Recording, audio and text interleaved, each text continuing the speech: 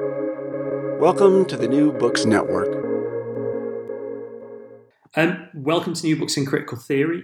On this episode, I'm talking to Marcus Ryder, who's one of the co-authors with Lenny Henry of a new book called Access All Areas, The Diversity Manifesto for TV and Beyond. Welcome to the podcast. Thank you very much, Dave. Good to be here. This is not only a really sort of interesting book with lots of both, kind of critical reflections and really useful practical advice, but it's also an incredibly kind of timely and important text given where we are in terms of various debates about what's going on in media industries in a variety of different ways. And the place to start, I think, with the book is to talk about the collaboration between you and Lenny Henry. And it'd be interesting to hear a bit about how that collaboration came about and what the kind of writing process was for both of you. Sure, the collaboration came about by accident. And so I first met Lenny about 7 years ago, I think, 8 years ago. And I was just trying to get him on a panel to talk about diversity. I was the chair of the Royal Television Society Diversity Committee at that point. He agreed to take part to be in the panel. But what was very interesting is that he took a lot of convincing because he hated panels. Specifically, he hated diversity panels because he thought that they are just kind of group hugs where we all say, "Oh, woe is the world. It's terrible that more black people aren't involved in television or more disabled people," and everyone goes, "Yes, it's terrible," and then we all go home and that's it. So he took some convincing, and the only way I could convince him is if we said we would look at solutions, and in this case we looked at whether quotas would work, and it's something which myself and Lenny have mixed feelings about quotas, but it's more about looking at solutions. And when we started being more solution orientated, that's how the collaboration really works. So for the last 7 years, we've been going off to Parliament, we've been going to 10 Downing Street, we've been talking to Ofcom with solutions because people want solutions for the problems as opposed to just a talking shop. And then what happened is that for about the last 3 years, we're saying, well, we're meeting all these people, we're doing all these things. We really should document what we're doing. We really need to write a book. And so we keep talking about it and we kept talking about it. And eventually we just ran out of excuses. It's as simple as that. And so that's when we decided to write the book. We should have written it 2 years ago, 3 years ago. We just ran out of excuses. And so here's the book now. That's a pretty good starting point for a book, actually running out of excuses. The other thing, I guess, is the kind of context, and this comes up several times in the book, but it'd be good to hear about, I guess, how the kind of moment of not just Black Lives Matter in the States and more globally, but also the kind of the immediacy, the need for the book came about. And yeah, it'd be interesting to hear a bit about the context in which the book is appearing. Okay, well, the book was commissioned in November 2019. So that was before the death of George Floyd, and so before the global Black Lives Matter protests. And so obviously a lot of people, after the book's been published, have talked about it in context of Black Lives Matter. But the sad reality is that almost any time when could have been published in the last couple of years, it would have been incredibly timely.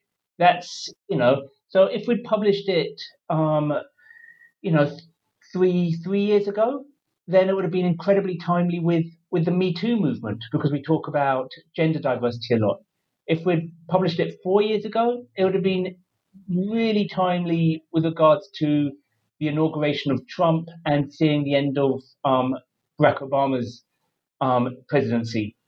And in 2019, in November, when it was published, this was just as the BBC was backtracking and apologizing for wrongly finding against Naga Munchetty.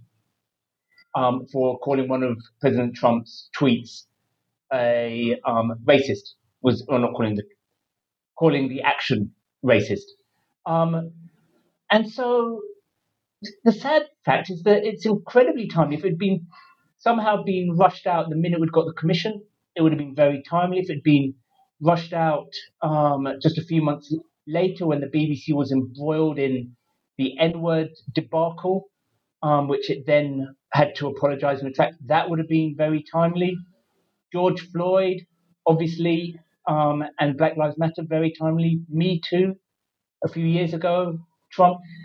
I'd be shocked if next year there isn't another thing which is really timely. What we eventually want to get to is we want to get to a place where the book isn't timely. So instead of people asking us, isn't it timely for this book? I really want to reach a period where people think, well, they couldn't publish Access to All Areas now. That's the point we eventually want to get to. Yeah, particularly, I think in terms of what the book does of laying out various kind of understandings of what the issues are, but focusing quite, kind of heavily on what we might do to respond. And if those responses happen, I think you're right. There will be that moment where it's like, well, why do we need a book like Access All Areas? And maybe we'll do a bit on those two kind of halves or two perspectives in the book. And the place to start, I guess, is with some of the problems. And one thing the book opens with is a reflection on kind of the limits of just looking at award ceremonies. And I think we've seen over the last, say 2 years, and you mentioned, the kind of longer standing context that the book is published in. But we've seen responses from like the Oscars, the BAFTAs, from various other award ceremonies, trying to think through its panels, trying to make sure, diversity might be highlighted. But actually, there's limits to change if we're just looking at, who is winning these big awards. And what are those? What's the kind of problem with the focus on award ceremonies? The problem with focusing on award ceremonies is equivalent to thinking that you can deal with COVID-19 with cough mixture. You're not trying to address the cough, even if that is a symptom. The award ceremonies are a symptom of a far larger problem. So what we say in the book is that it's like trying to address the problem of the Titanic hitting the iceberg by thinking that the iceberg is only the bit above the water. The actual people going up to get the awards are a very small part of the industry. If you really want to look at the industry, you need to look less at the people who are picking up the awards, and you need to look at all the people who are sitting down, because those are the people who are normally running the industry. Those are the media executives, those are the commissioners, those are the studio heads. They're all sitting there, but they're never getting up, right? And the vast majority of them are from non-diverse backgrounds. And so even if we were able to increase the diversity, which I'm sure we will to some degree, of the people who stand up and make the nice speeches at the podium, if the vast majority of the people greenlighting the projects, who are actually funding the projects, are still from the same background, socioeconomic background, are still of the same gender, are still of the same race, then we haven't solved the problem. All we've done is we've shifted the cosmetic appearance of the industry without actually changing the industry at all.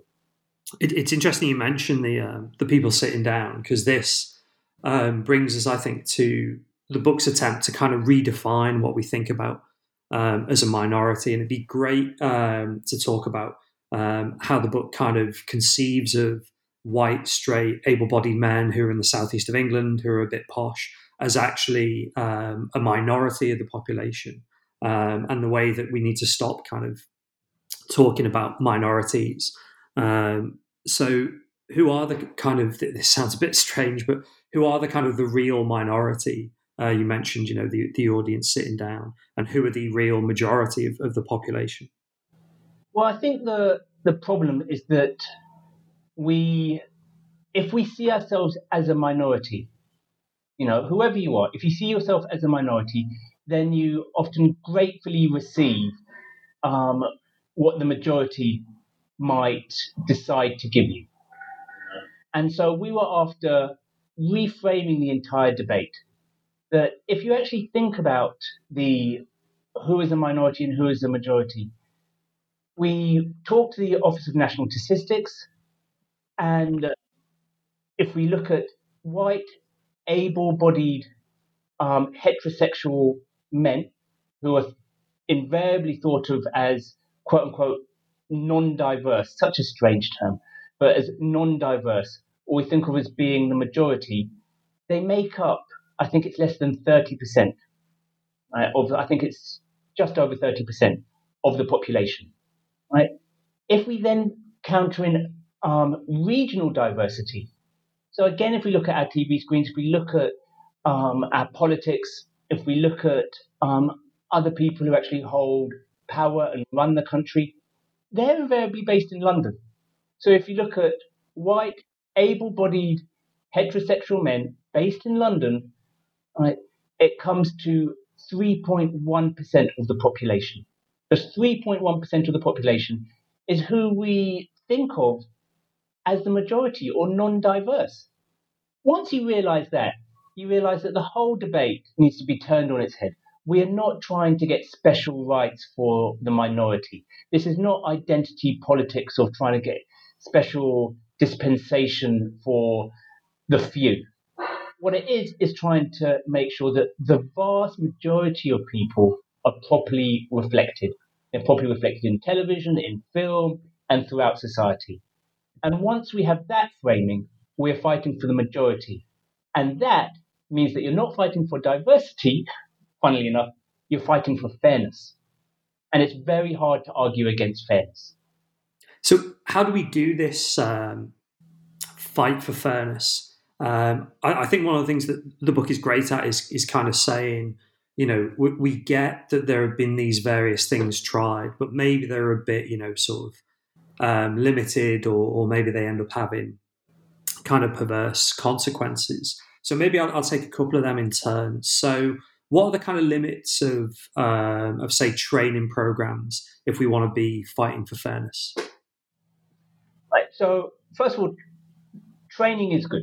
Right. So in terms of overall training,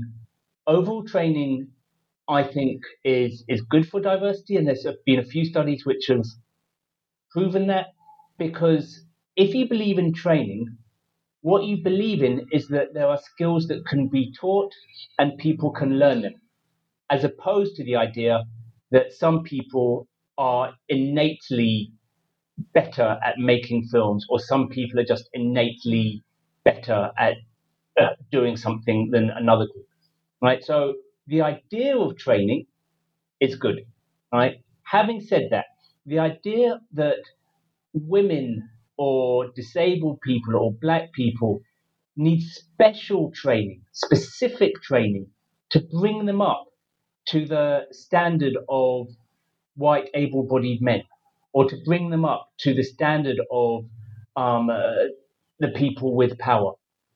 That is intrinsically blaming the victim. It's basically saying, well, disabled person, we would employ you, but you're just not good enough, so you just need a bit more training. Well, Asian person, we would employ you, but you're just not good enough. You just need a bit more training.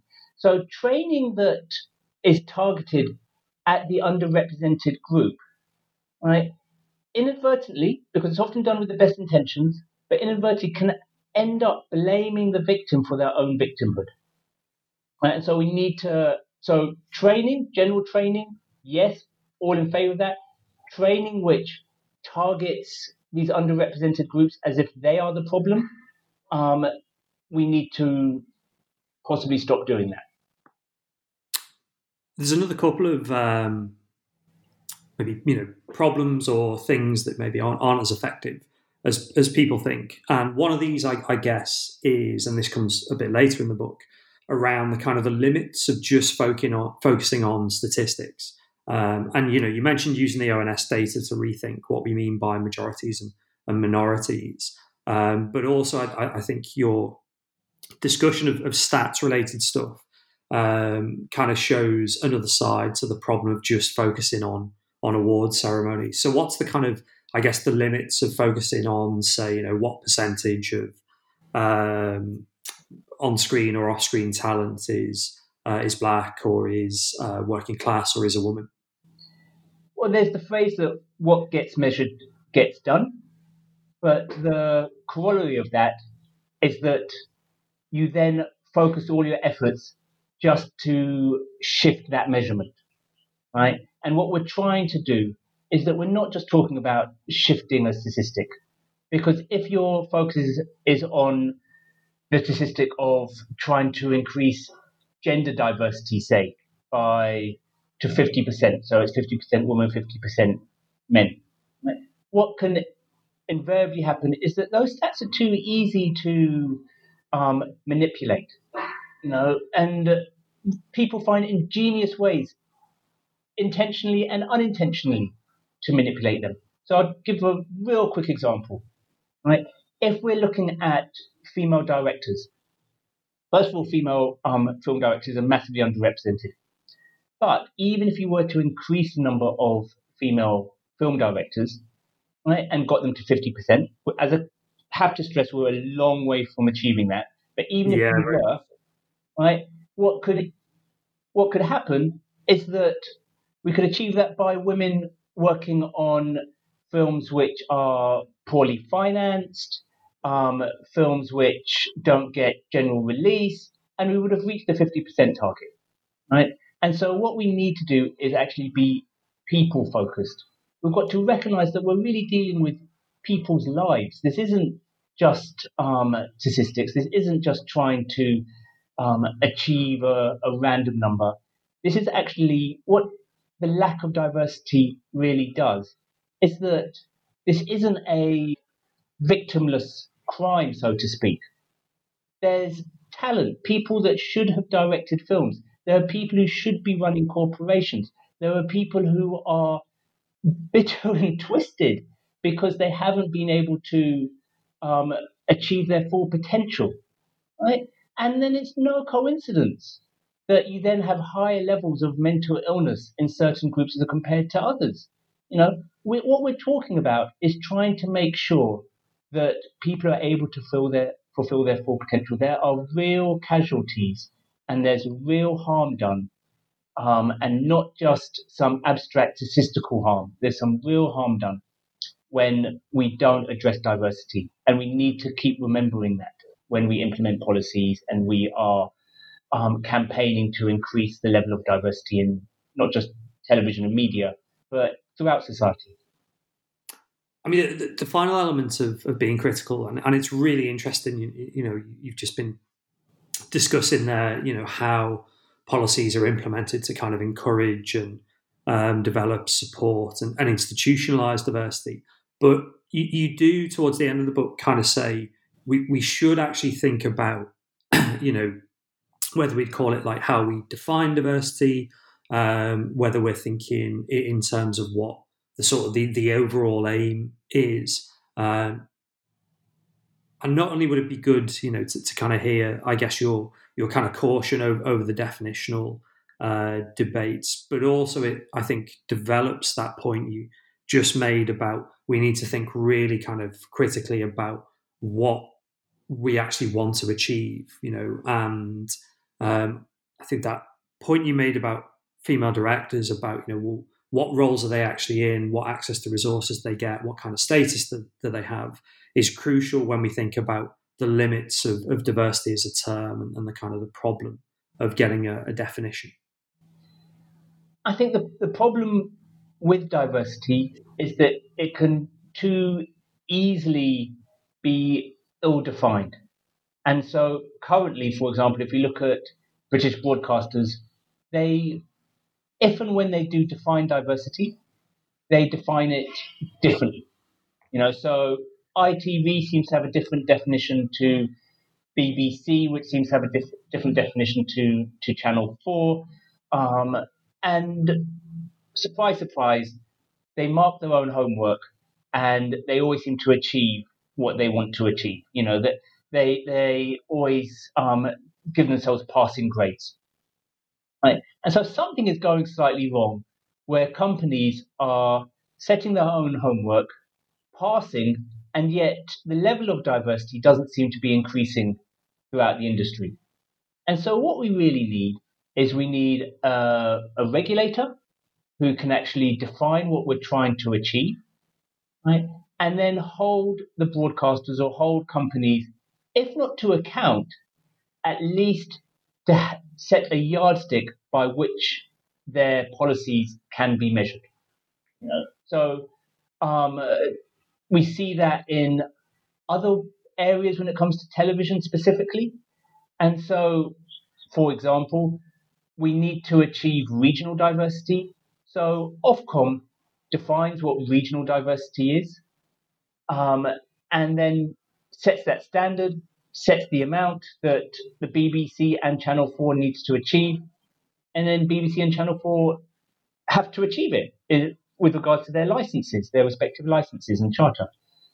So previous to that, the BBC used to go out and try and set up productions and more productions outside of London, but without a clear definition and without Ofcom, you found that those efforts, even with the best of intentions, they would eventually start to wither on the vine and productions would start to go back to London. That doesn't mean that the definition doesn't need to be dynamic. So again, using the regional diversity definition, Ofcom came up with a definition in 2007, I think it was, and progress was definitely made.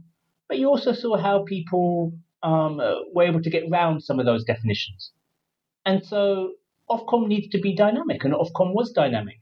And so what it did is that it consulted on what the new definition should be. And I think it's January now, January the 19th. So I think the new definition has actually been implemented now. I knew it was going to be implemented in January. I think the new definition has been implemented. And I'm sure that's going to work for a while. And then companies will see ways in which to possibly get round some of those definitions. And then it will have to be dynamic again. So I don't think that we'll be able to come up with one simple definition for diversity and it will be the right definition forevermore. It will have to be dynamic, but we do need a third party to define what diversity is. Otherwise, companies will just set their own homework and they will always pass. You mentioned like enforcement, monitoring, regulation. I guess that's one, part of the what was called the overall Henry Plan, and the rest of the book, or the kind of the other side of the book, as well as sort of laying out the problem and the issues, talks through some of the ways that might be effective. And one part of that is, as you've said, kind of getting some proper oversight. But the other part, I guess, is kind of setting incentives, almost kind of saying to companies, broadcasters, to the industry, it's not just a matter of we want to, kind of crack down on you and tell you, how badly you're doing. But also, to give you a sense of there's a lot to be sort of gained, and a sort of a world to win through positive changes for diversity. So could you say a bit about the Henry Plan? I mean, there's a full chapter on, kind of things like tax breaks, but it'd be good to hear about, I guess, the kind of the overall vision for how we can fix diversity in telly and other parts of cultural industries. Okay, funnily enough, and I don't think this comes across or might not come across as much as I want in the book. It's less thinking, because sometimes when people talk about policies, they talk about it in terms of sticks and carrots, so they talk about regulation and then offering an incentive for companies to do better, to have better diversity.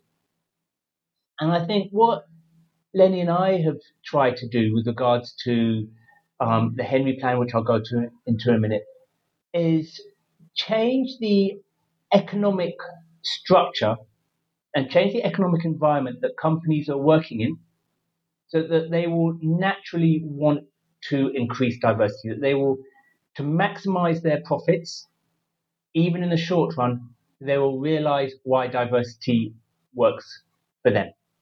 You know? And so markets are not, economic markets are not products of nature. They are man-made, and they are made by government. They're made by other people. They're made by regulators. And so what we're saying is, and this gets my full economic geek on, and the book is far more accessible than this. So please don't take my economic answer as maybe detracting people from buying the book. But what we're saying is that you need to actually set an economic environment. Right? The government needs to set that economic environment. The regulator needs to set that economic environment. And there are lots of different ways in which you can do that. And so one obvious way in which you do it is through tax regimes. So depending on your tax policies, that sets the economic environment as to whether somebody's business activities are profitable or not profitable.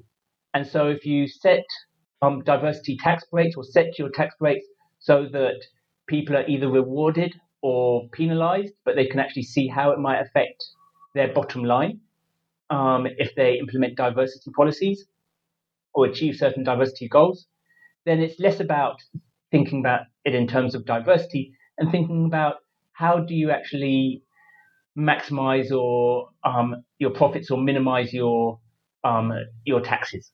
So that would be a very obvious way. Other ways in terms of with the Henry Plan, we talked about ring fencing funds. So you have that throughout the television industry. So what you have right now is that you've got ring fence funds for different genres. The BBC and Channel 4 are told by the regulator how much they need to spend on certain genres, for example. So the BBC needs to spend a minimum amount on children's programs. It also needs to broadcast a minimum number of hours of current affairs programs. It needs to broadcast a minimum amount of high-end drama, for example. Now, these things aren't just set out by accident. They're set out to actually encourage a lively and a healthy media environment for the UK. Right? And so similarly, if you ring-fence funds for diversity, if you ring-fence funds for diverse productions, that too will encourage diverse productions to be made. It's no different from the amount of the set minimum requirements that broadcasters need to do for different genres, nor is it any different from the set number of hours and the minimum amount of spend that broadcasters need to do or public service broadcasters need to do for out of London broadcasts, for example. So it's setting a economic environment which will then lead companies to make better decisions. That makes sense. Yeah, I mean that's perfect. I was going to say that there's loads of.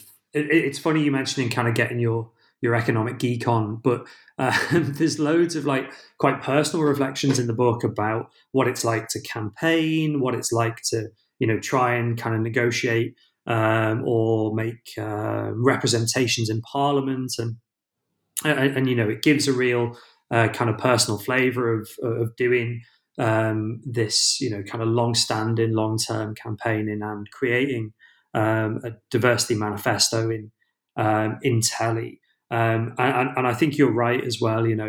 People shouldn't be worried by the idea of a discussion about the kind of the economic or business landscape and incentives and all this kind of stuff, because there is also a very personal story going on in the book, and it's that kind of personal story that we might finish on actually. And one of the things that was incredibly sort of interesting from an academic geek point of view is the way that you've tried to maybe institutionalize a lot of the learning that's gone on over the course of the campaigning work and the creation of the manifesto in this new centre at Birmingham City University. So as a kind of a way to begin to wrap up, could you say a bit about that that project and maybe your sort of like I guess sort of personal role in the creation of a new academic centre. Yeah, sure. So going, I think back to your first question. He asked, why did we write the book? One of the reasons that we wrote the book is that we realized that we were learning as we went, and we were making mistakes.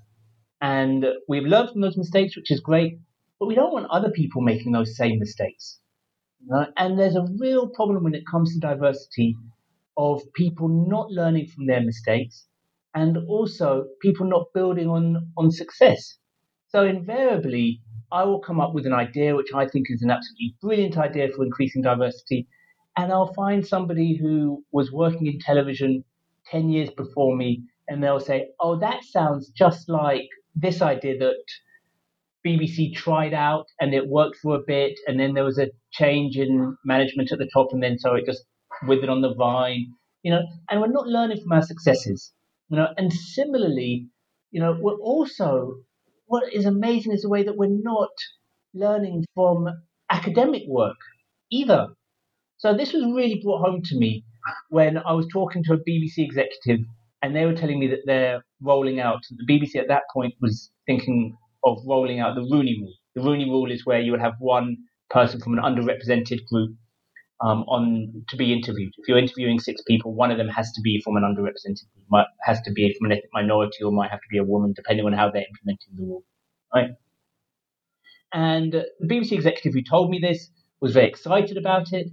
And if you actually look at the academic work around it, the Rooney Rule is questionable whether it works at best, and there's a lot of academic work which shows that it might actually have the opposite effect.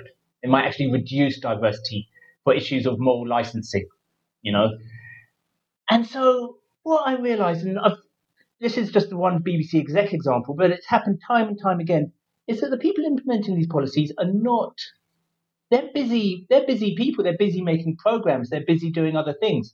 And so they're often not keeping abreast of all the really interesting academic developments which are being done, all the research which is being done on how to increase diversity. So that's my very long-winded way of saying that's why Lenny and I got together, we spoke to other academics as well, and we set up the Lenny Henry Centre for Media Diversity based at Birmingham City University. And the idea of that is to capture the institutional memory, which is constantly being lost, capture what's working so that we can build on it, capture what's not working so we don't repeat it, publishing those papers so that we can actually give that to and make sure that people who are implementing policy are aware of that, but also making sure that we look at the academic work which is being done and disseminating that to the policymakers who matter and showing how they could be used in shaping their policies. So to that end, just 2 months ago, I think it was, we published our first journal, and the journal is less of an academic journal. It's a hybrid, so that we have practitioners writing pieces, but then we also have academics writing pieces as well. So it will either fall between two stools and not be good enough for the practitioners and not be rigorous enough for the academics, but we're hoping it will be able to bridge that gap so that academics can learn from practitioners, and more importantly, or not more importantly, there shows my bias, but importantly, practitioners can learn from the academic research which is being done. I look forward to seeing more of it. The book wraps up with the 8 points of the manifesto, and crucially, it wraps up with a kind of a call that we should all kind of get to work, and I think that'll be really kind of essential as we move forward, especially given, as you outline in the book, the sort of the range of opportunities as much as the kind of the problems with what's been tried before. Yeah, we are the 96.9%. Once you look at regional diversity, and that's not even looking at class. Once you start looking at class diversity, we are the 98 or maybe even the 99%. It's an all-out interest for better representation, to create a better and fairer society.